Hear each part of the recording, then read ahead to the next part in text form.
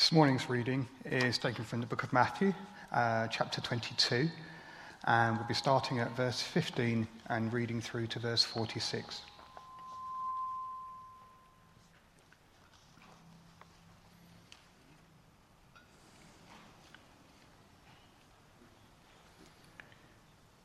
Then the Pharisees went out and laid plans to trap him in his words. They sent their disciples to him along with the Herodians. "Teacher," they said, "we know you are a man of integrity and that you teach the way of God in accordance with the truth. You aren't swayed by men because you know you pay no attention to who they are. Tell us then, what is your opinion? Is it right to pay taxes to Caesar or not?" But Jesus, knowing their evil intent, said, "You hypocrites, why are you trying to trap me? Show me the coin used for paying the tax." They brought him a denarius, and he asked them, "Whose portrait is this, and whose inscription?" "Caesar's," they replied. Then he said to them, "Give to Caesar what is Caesar's, and to God what is God's." When they heard this, they were amazed. So they left him and went away. That same day, the Sadducees, who say there is no resurrection, came to him with the question. "Teacher," they said, "Moses told us that if a man dies without having children, his brother must marry the widow and have children for him. Now there were 7 brothers among us. The first one married and died, and since he had no children, he left his wife to his brother. The same thing happened to the second and third brother, right on down to the 7th. Finally, the woman died. Now then, at the resurrection, whose wife will she be of the 7, since all of them were married to her?"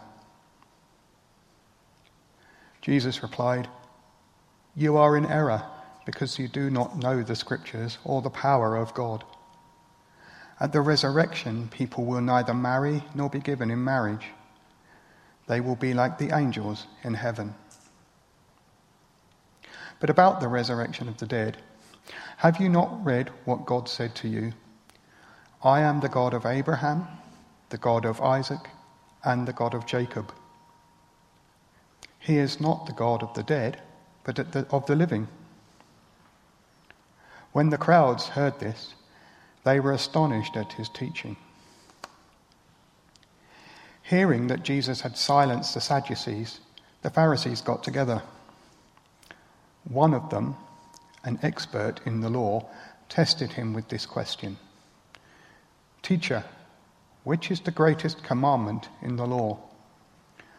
Jesus replied, "Love the Lord your God with all your heart and with all your soul and with all your mind. This is the first and greatest commandment. And the second is like it. Love your neighbor as yourself. All the law and the prophets hang on these 2 commandments."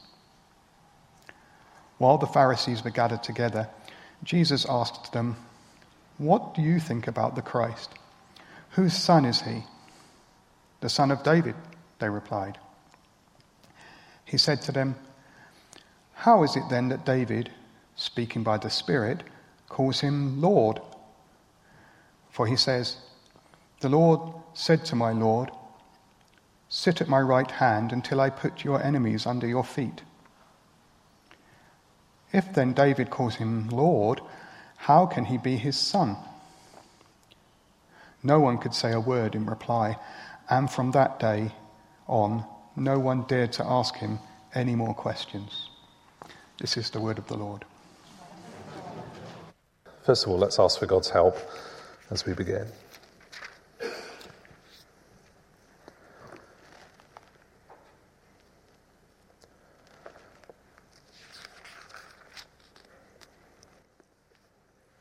May the words of my mouth and the meditation of my and all our hearts be pleasing in your sight, O Lord, our rock and our Redeemer. Amen.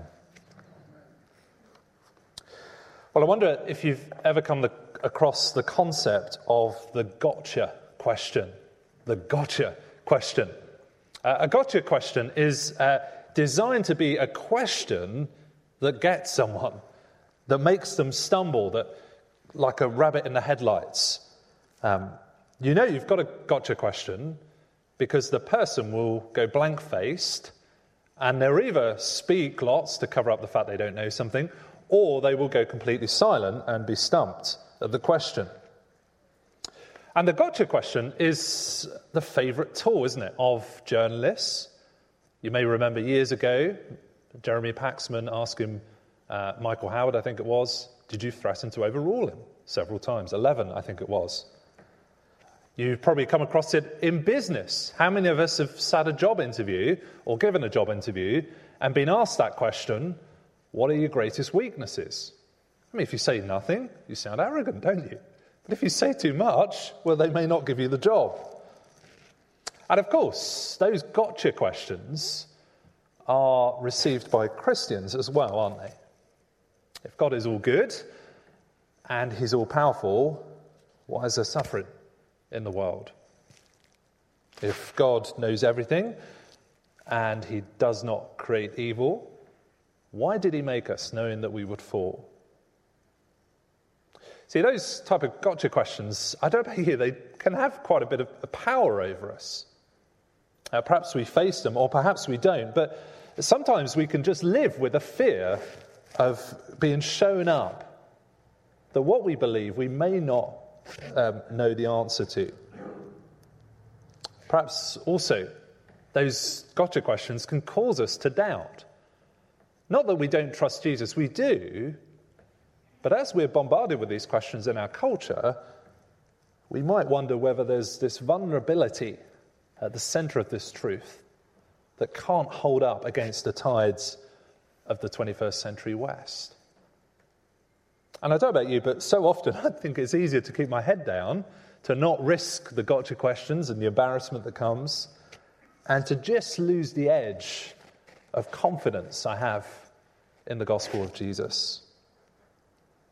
But this passage this morning is a bit of a shot in the arm, I think, for us, because it shows us that we need not fear the gotcha questions.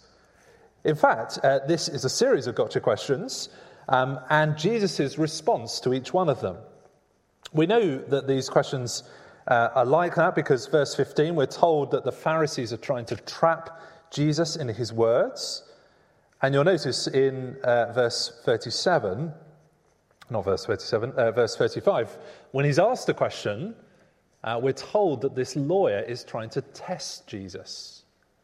Not in a kind of examination way, but in a way to trip him up. And so here Jesus is not facing kind of genuine questions by people eager to explore the Christian faith for the first time. These questions are designed to get Jesus in the headlights, to trap him, the gotcha questions. And actually, while these questions we see are very kind of ancient, very unique to Jesus' setting, actually they're the same questions that get asked time and time again, and Jesus' response to them encourages us as we face similar questions ourselves. So what are these questions? What are these traps? Well, the first one is that Christianity, I think, is dangerous. Sorry, that's not what I think. That's what the accusation is. Christianity is dangerous. See, the first gotcha question, it comes in verse 17. They asked Jesus, "Tell us then, what is your opinion? Is it right to pay taxes to Caesar or not?" Now, on the surface, it doesn't seem like the most severe of questions, does it? I mean, in the coffee afterwards, if you speak to someone about their opinion on what the tax rate should be in the autumn budget, you're more likely to send them to sleep rather than get them angry.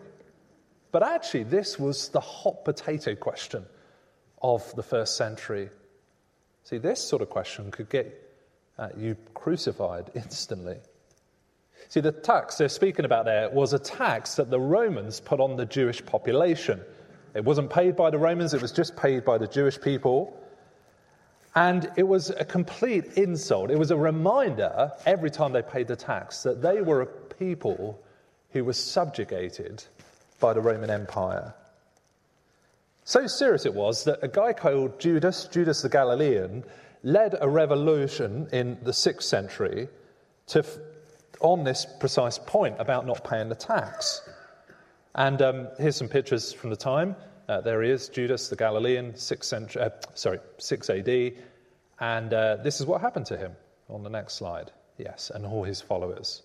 So the Romans completely crushed this revolt. But here we have another teacher in Jesus leading another group of people, talking about a kingdom and being from Galilee. And so you can feel, can't you, how loaded this question is. If Jesus says, yes, pay the tax to Caesar, well, he's going to lose all credibility with the Jewish people who hate this tax. But if he says, no, don't give Caesar the tax, well, he'll meet the same fate as Judas the Galilean. See, notice this isn't really a question about tax, is it? This is a question about loyalty. And so many questions we face today are getting to this point. See, they're really asking Jesus, who are you loyal to? Are you loyal to us, the Jewish nation? Or are you loyal to Rome? And behind that question is another question. Are you dangerous? Are you a threat to our particular group? See, if you side with Rome, well, then you can undermine our culture. But then if you side with the Jewish people, then you're going to undermine the state. See, they're asking Jesus, their accusation is, you're dangerous. And so often today, questions come from that same fear that Christianity is a threat.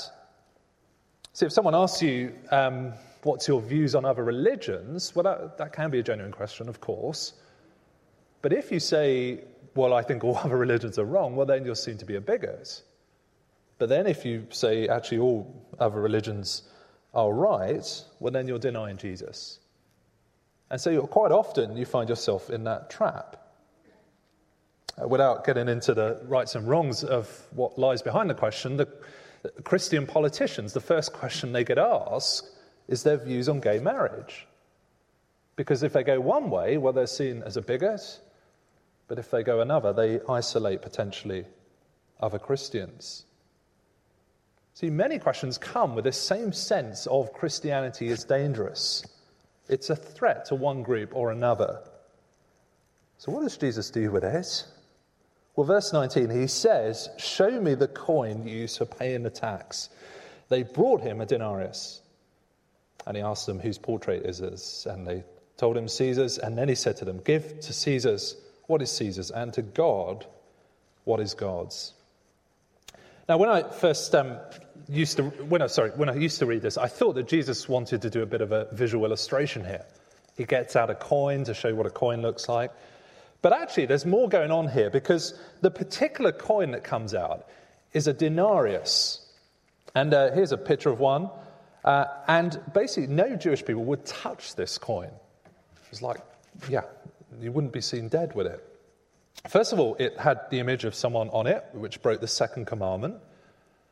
And then, around the edge, it spoke of Caesar as the Son of God and as the high priest on the back. I mean, this is kind of idolatry gone crazy, really. I mean, no Jewish person would touch it. And even so, even because of that, the Romans allowed them to mint their own copper coins that didn't contain any of this offensive material. But notice, when Jesus says, give me a coin, what do they bring out the temple? Well, they bring out a denarius. Which is why I think Jesus calls them hypocrites. See, when he says, give to Caesar's what is Caesar's, he's saying, look, if his coin is good enough for you to use in the temple, well, then it's good enough for you to pay his tax. But the big thing is that you should be doing the same with God himself. See, these people weren't really interested in the answer. They just wanted to see which camp Jesus was in. But Jesus comes back by saying, look, where's your heart? So you supposedly care about this tax, even though you're hypocritically using it. But actually, where's your heart before God? See, it's amazing, isn't it, Jesus' answer here, because it shows us that Jesus is so much bigger than a political cause. Quite often those questions about what we think of the issue of the day try to box Jesus in to one camp, one political ideology, one party. But actually, Jesus is showing us he is a completely different category. But they've got another trick up their sleeves. It comes in this second trap, that Christianity is ridiculous. See, the second gotcha question comes from the Sadducees this time. And Sadducees were basically kind of religion minus all the supernatural stuff. They only believed in the first 5 books of the Old Testament, because those books apparently didn't talk of all the sort of slightly supernatural stuff like resurrection and angels and all the exciting bits. See, I guess if they were here today, they would be what you might call a census Christian. Someone who ticks the Christian box on the census because they believe in God and because they've got no kind of major objections about Christianity. But when it comes to kind of the supernatural stuff, well, that stuff's a little bit more weird and they wouldn't necessarily sign up for it. And their gotcha question is designed to show that they're right and Jesus is wrong. And all this kind of supernatural stuff about life after death is just ridiculous. And so they come up with this incredible scenario. They start off by quoting this Old Testament law. We're not sure if anyone really followed it. But if a man dies without having children, his brother must marry the widow. And so they come up with this scenario where the first man dies. I think it's an animation, actually. Andy, perhaps I don't know if you can work that, but does that do anything if you click on it? Wow, that is a disappointment. So this was an animation. This was, the first man would go, he would die, and then the second man, you have to come see me later and I'll show it to you. It's incredible. But you get the point. The first man dies, so she marries the second one dies, third one dies, and the big question, the kind of gotcha question comes, whose husband is she going to be?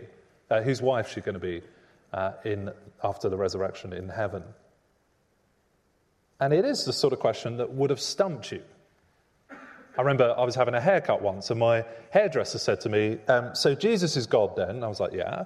So he's God's son, yeah. And that means he runs the universe. And I was like, yeah. And then he said, well, who was running the universe while he died? And it's that sort of question, isn't it? You can ask me that in the question time afterwards. And many questions in our culture are like that. They're not designed to get to the answer per se, but they're there to just show it's ridiculous.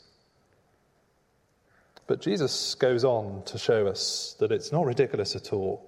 Verse 29, he says, you're in error because you do not know the scriptures nor the power of God. At the resurrection, people will neither marry nor be given in marriage. They'll be like angels in heaven. See, Jesus' point is, look, you're thinking in terms of this world. See, if you push God out of the equation, of course it seems ridiculous. But why have you pushed him out? And he's almost criticizing their imagination. They're kind of limiting God, put him in a box and saying, look, he cannot do this. But actually, he says, they'll be like the angels. They'll neither marry nor be given in marriage. See, the life to come is so different. Now, I know there'll be some of us reading that thinking, oh, what does that mean? I'm not going to be married in heaven. How can that work? But it's not meant to be taken as a negative. See, the point is that marriage is no longer needed because it is so much better than the picture. I love Martin Luther. I couldn't find the quote, but he, the reformer about 500 years ago, Martin Luther, he said that actually the life to come is like asking a baby in the womb to imagine the world outside. It is unimaginable, but it is so much better. And Jesus says, you neither know the scriptures nor the power of God. And he goes on to quote the scriptures. And what Jesus does here is absolutely remarkable. Because if you were going to go and prove the resurrection from the Old Testament, there are some classic passages to go to. Daniel 12 speaks explicitly of the resurrection. Isaiah 25, we saw a couple of weeks ago, speaks about this heavenly banquet where people will be raised. But Jesus goes to the Exodus. And why he does that is because they only believe in those first 5 books. It's an incredible move. And he says that God there says, I am the God of Abraham, the God of Isaac, the God of Jacob. And you're scratching your head thinking, well, how does that prove the resurrection? But let me give you an example. I used to be a cat owner. I had a lovely little cat called Moggy, and he's dead. Sorry to bring that up, but it still gets to me a bit. But it would be strange for me to speak about me being a cat owner in this moment. If I said to you, yeah, I've got a cat, and you would say, where is it? And I say, it's dead. It would be a bit strange. See, but go back 5 years, and I was a cat owner. It made sense to say I was a cat owner. But yet, God says, I am the God of Abraham, Isaac, and Jacob, long after they've died. And the point is that in some sense, God is still their God. The promises made to Abraham, Isaac, and Jacob have not disappeared just because they've died.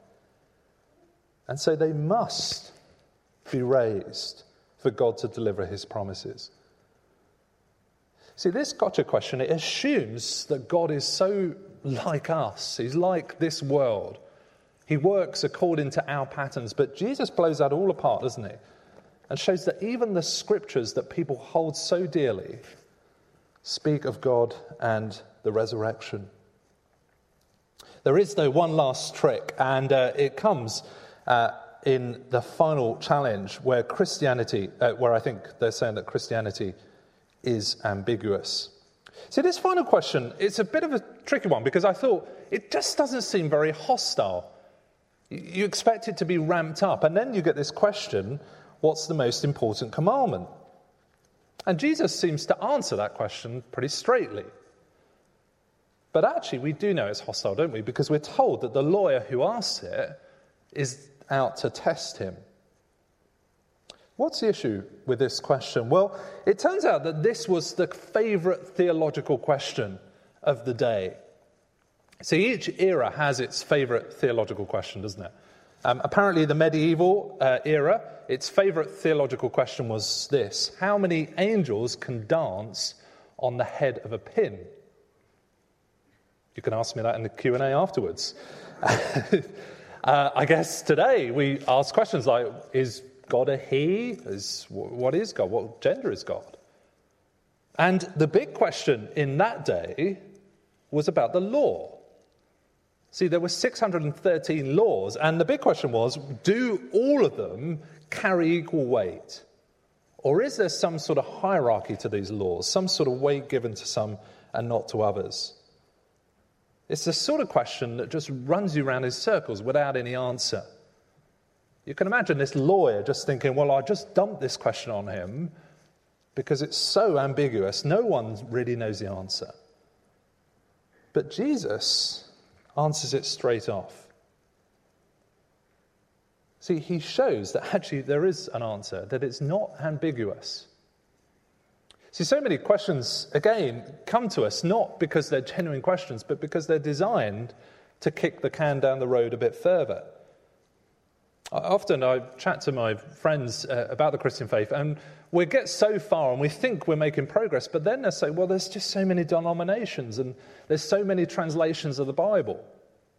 And of course, they're valid questions, of course they are, but actually it just so often kicks the can down the road. But Jesus shows us that there is a way through. It's not ambiguous. There is an answer. See, he says that it is to love the Lord your God with all your heart, soul, and mind, and love your neighbour as yourself. And it's almost that Jesus is saying here, look, here's the answer. Go and do it. In fact, in Luke's gospel, he says exactly that. Go and do it. See, there is a time for questions, but so often we can hide behind those questions and hide behind all the ambiguity and not reach a verdict. And Jesus says, look, there is an answer, and now is the time to do it. And in the end, we see why we need to all respond from verse 41. See, in the end, the tables turn, and Jesus gives a test to those giving him these gotcha questions. And the question comes in verse 42, what do you think about the Christ, the Messiah? Whose son is he? Now, this is like the easiest question you might imagine. It's like asking who's Charles, Prince of Wales' mother? And it's Queen Elizabeth. And you think to yourself, why is he asking such a straightforward question? But then he goes to Psalm 110 and points out that actually there is this pointer to his identity right at the center of their answer. See, in the psalm, David speaks about the Lord, which is pretty expected, but then he speaks about another Lord, one that is not him and one that is over him. The Lord said to my Lord. And Jesus' point is that if David is, if the Messiah to come is David's son, why is he calling him his Lord? Why is he putting him on the same platform as God himself? And it's a wonderful little moment, isn't it? Jesus just sowing that seed of doubt in this very famous scripture to say, have you seen me for who I am? He's not just another idea. He's not someone we can just say is ambiguous and chuck our questions at him. But he is in a different category entirely. He is no less than our God, our Lord. And once we see that, it does get incredibly uncomfortable, doesn't it? Because this Lord puts his enemies under his feet. See, in one sense, these questions are a preview of the judgment that Jesus has been speaking about in this gospel so far. See, these people, you can imagine the Sadducees working out this watertight scenario over the centuries and thinking, we've got him here, and Jesus just destroys it in a moment. And in one sense, that will be the process for every single person. No one will have a word of comeback. Not in a harsh way, Jesus is gentle with them, but he does speak the truth, and the truth does prevail. And wonderfully, Jesus doesn't just come to crush these enemies. See, even these very people who in a moment's time are going to be crucifying him, he is trying to win them. He encourages them in verse 21 to give back to God what's God's. And he warns them that the resurrection is a true idea. See, he's showing them that actually belief is believable. To not hide behind those questions, to come to put their trust in him and not face his judgment. Going back to what we said at the beginning, it's very easy, isn't it, to fear the gotcha questions. And of course, we want to encourage questions here at St. Mary's. We love people asking questions. We've got a little course called Christianity Explored, which is all about asking questions. But actually, it reminds us, doesn't it, that actually those questions are answered in the Lord Jesus. They're not something we can just hide behind forever. And here we see examples, I think, which we can learn from as we go out to ask these questions. See, Jesus is clever in not falling into the trap, not hiding behind the truth. He's very clear about the truth. But actually not just falling into people's categories of him. But so much more, I think this is here to give us confidence in the fact that Jesus can deal with these sort of questions. There's no vulnerability at the center of the gospel that will show Jesus up. There's no question too hard for Jesus. There's no lack of clarity.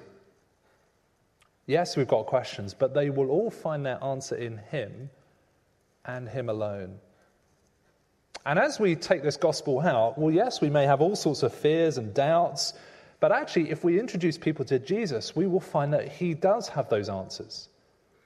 We don't have to be a clever academic, and academics quite often don't know the answers to the easiest questions.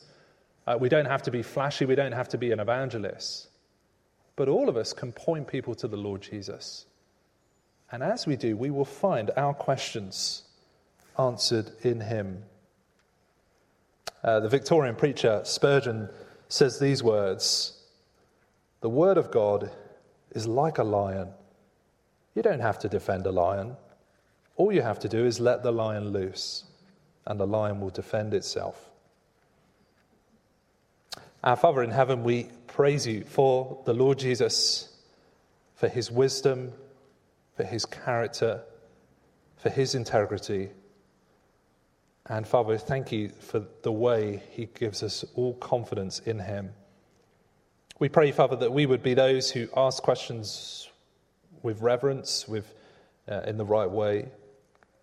And we pray, our Father, that you would, as a church, give us great confidence in the Lord Jesus. And we ask in his name. Amen. Okay, so it's Q&A answer time, Rob. Can I just say, I find this really, really helpful. I know you don't do it every week at the 10:30, but at the 6 o'clock service, we have this every week. And I just think it's brilliant to get questions answered right there in the service, because you go home, you have lunch, you forget all about it. So I think it's really good, but it's also quite a hard thing, I think. So, yeah, thanks for being really, looking at these questions. It's quite a hard thing. Right, no, so, well, you've invited this one, so let's get out of the way. Who was in charge of the universe when Jesus was being crucified? Sounds like a gotcha question. Am I on? Is that? I am. You are now. Sorry, if you missed that joke at home, it sounds like a gotcha question. Thank you. Jesus was. This is what I try to tell my hairdresser. So, technically speaking, Jesus has two natures. He's one person, but he is fully God and fully man. And when Jesus died, it wasn't that God died. He died according to his human nature. And so Jesus was still God and still running the universe.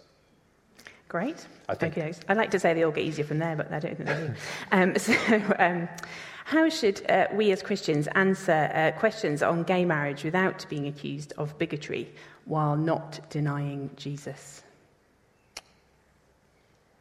Yeah, I think that's a really helpful question, and probably one that I can't do justice to now. I think it's worth asking yourself, who's the questioner here? So, because people, as we've seen today, people come at these things from all different paths. So someone may be coming generally because they've not thought about this, and they're investigating Christianity for the first time. Some people may come because this is a live question for them.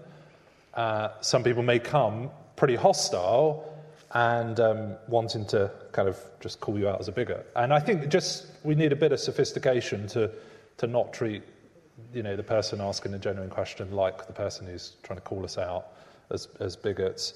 So I think, first of all, just taking a breath, asking yourself, who's the person asking? And I think we've just got to do a lot of work, especially in our culture, to not accept the way questions are asked, to not accept that we mean the same things by using the same language. So, for example, the question, is homosexuality a sin, which was asked to Christian politicians, what we mean by sin and what other people mean by sin, I think you might not necessarily cross over. So, I'm talking like if we've got half hour with someone trying to say, actually, let me tell you about sin, because sin's not just some category of naughty stuff, it's a brokenness we all share with one another. So I think it's just trying to be a bit sophisticated, not to just fall into one trap or the other. But also, the big principle, I think, is, again, pointing people to the Lord Jesus, because no one's going to understand why you would care about using sexuality in a particular way, both heterosexual and homosexual, unless you understand who Jesus is. And it's amazing, isn't it? At the end, Jesus points to his identity, I think partly to say, you guys are just seeing me as a kind of another teacher, but actually I'm your God. And I think once we understand that, actually these other questions don't go away, but they fall in the right place. So how should we answer? I probably would say, look at Jesus. Yeah. And do you think there's another question about dealing in a Christian way with people wanting to change their gender or wanting to be gender neutral? Do you think that's similar?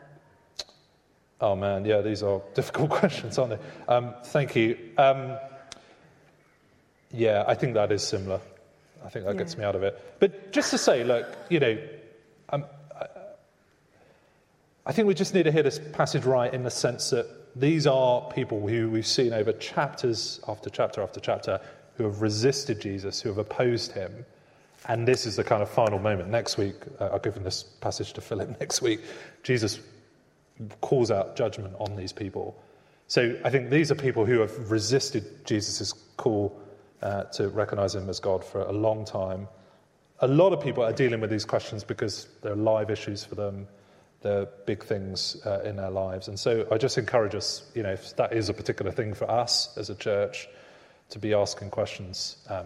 But having said that, I do think the Lord Jesus has lots to say on that, but probably not enough time for me to do justice. Yeah, now. Just trying to think about people's motivation for asking, I guess, yeah, exactly, whether they're trying to catch you out or whether they're actually wanting to know. And actually, if they want you to catch you out, I guess whatever you say, it's not be right. Do you know what I mean? They're not. But actually, if they're really wanting to know, then actually, whatever their issue is, we need to point them to Jesus. Yeah, and I have, if someone's asked a hostile question, I have said, do you want to know the answer? Because if you don't want to know the answer, let's not bother. Not in a horrible way, but just, but it's also good to, I'm not very good at this, but some people are just coming up with, like Jesus does, a question or a statement back that kind of rattles the cage. So I used to have lots of discussions with my non-Christian friends about kind of sex and that sort of thing. And one of my friends said to me, next time you're having those sort of conversations, say to them, Christians have the best sex. And I did. And they got very angry. But we had a great discussion off the back of that. So it's just little clever things like that can open up things. So try that one tomorrow in the office. See how you get on.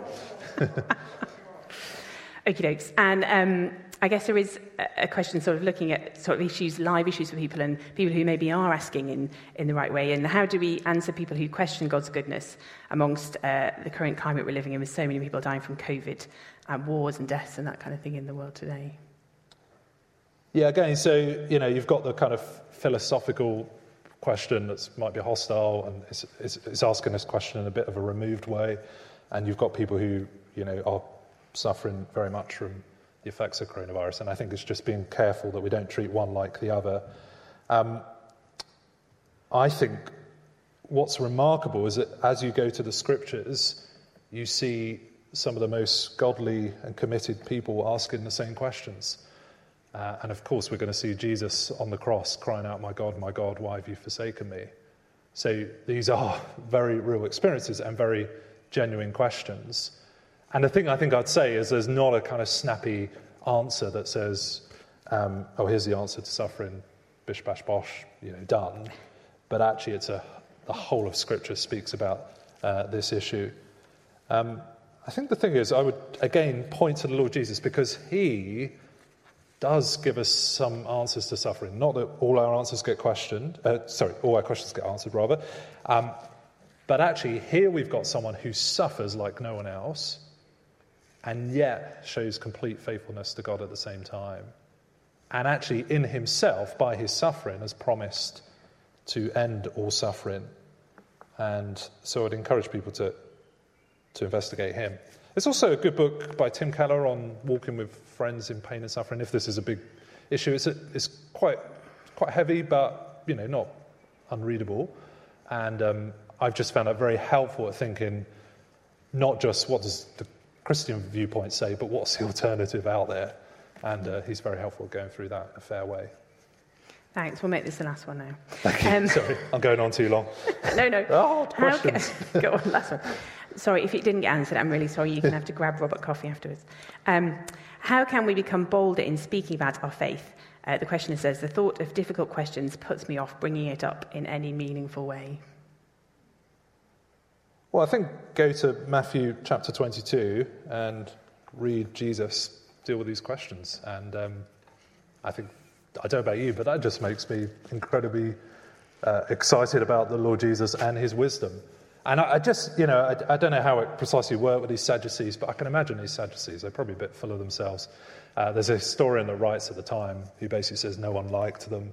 They were the kind of guys in charge, and they had no friends, and they come up with this kind of sophisticated sort of conundrum. And you can just imagine them over the decades sort of coming up with it and thinking, we'll get Jesus. And he's just like, have you read the scriptures? Do you know the power of God? And it's just wonderful, isn't it? Because we think actually what seems like a big issue for us, actually, the Bible speaks about. Sorry, I'm going on. How can we be bolder? I think recognise there's a pain barrier, and just in one sense we have to just do it, and it becomes easier. But also, don't be afraid to say, actually, I don't know. And actually, sometimes people raise questions that are very helpful for encouraging us to know more about the Lord Jesus. So I think also recognise that as a culture, we're all trying to find, it's not like we're all trying to find the truth, and the truth is true, whether we know it or not. And so I think it's helpful in our culture to say to people, look, I think Jesus is the truth, and I think he gives the answers. I don't know everything about him, but, let me point you to him. And, that's what we're trying to do. And I guess hopefully if you were talking about someone, you're in a relationship with someone where you see them at work or wherever, you can say, do you know what, I don't know the answer to that, and it's a really good question, but I know this chap at my church who does, and then just ring you and ask you. Yeah, if you let me know, let me have his number, that'd be great. Well, I think you can go back to people and say, do you know what, that was a really good question, I've thought about it, and actually I think, I think we feel like we have to have we feel like we have to do this, do you know what I mean? Like have a snappy answer to every single question in the world, whereas actually, we can say to people, I don't know. I say that to people about loads of things all the time. But actually, if we're pointing them to Jesus, and we can say we have these really great opportunities at our church to ask loads of questions. So come along. Can I just say one small thing? There's a great book by a guy called Randy Newman called Questioning Evangelism. And what he does is uses Jesus' method here, which is basically Jesus asks his questions back, which was a kind of classic Jewish way of arguing. And he's just very, very helpful at going, we don't have to have all the answers, and we don't necessarily need to always be going in really hostile, but just asking key questions of people can just be really helpful at starting conversations. So, often my colleagues at work used to go, touch wood, and I'll be like, why'd you do that? I don't know, it's just a habit. But do you know what lies behind that? What do you think about the universe? What do you think that's going to bring? Silly things like that, but just quite helpful at just asking. You seem very engaged in and animated about climate change. Why is that important to you? Why does it matter we look after our climate? I agree it does, but what lies behind that?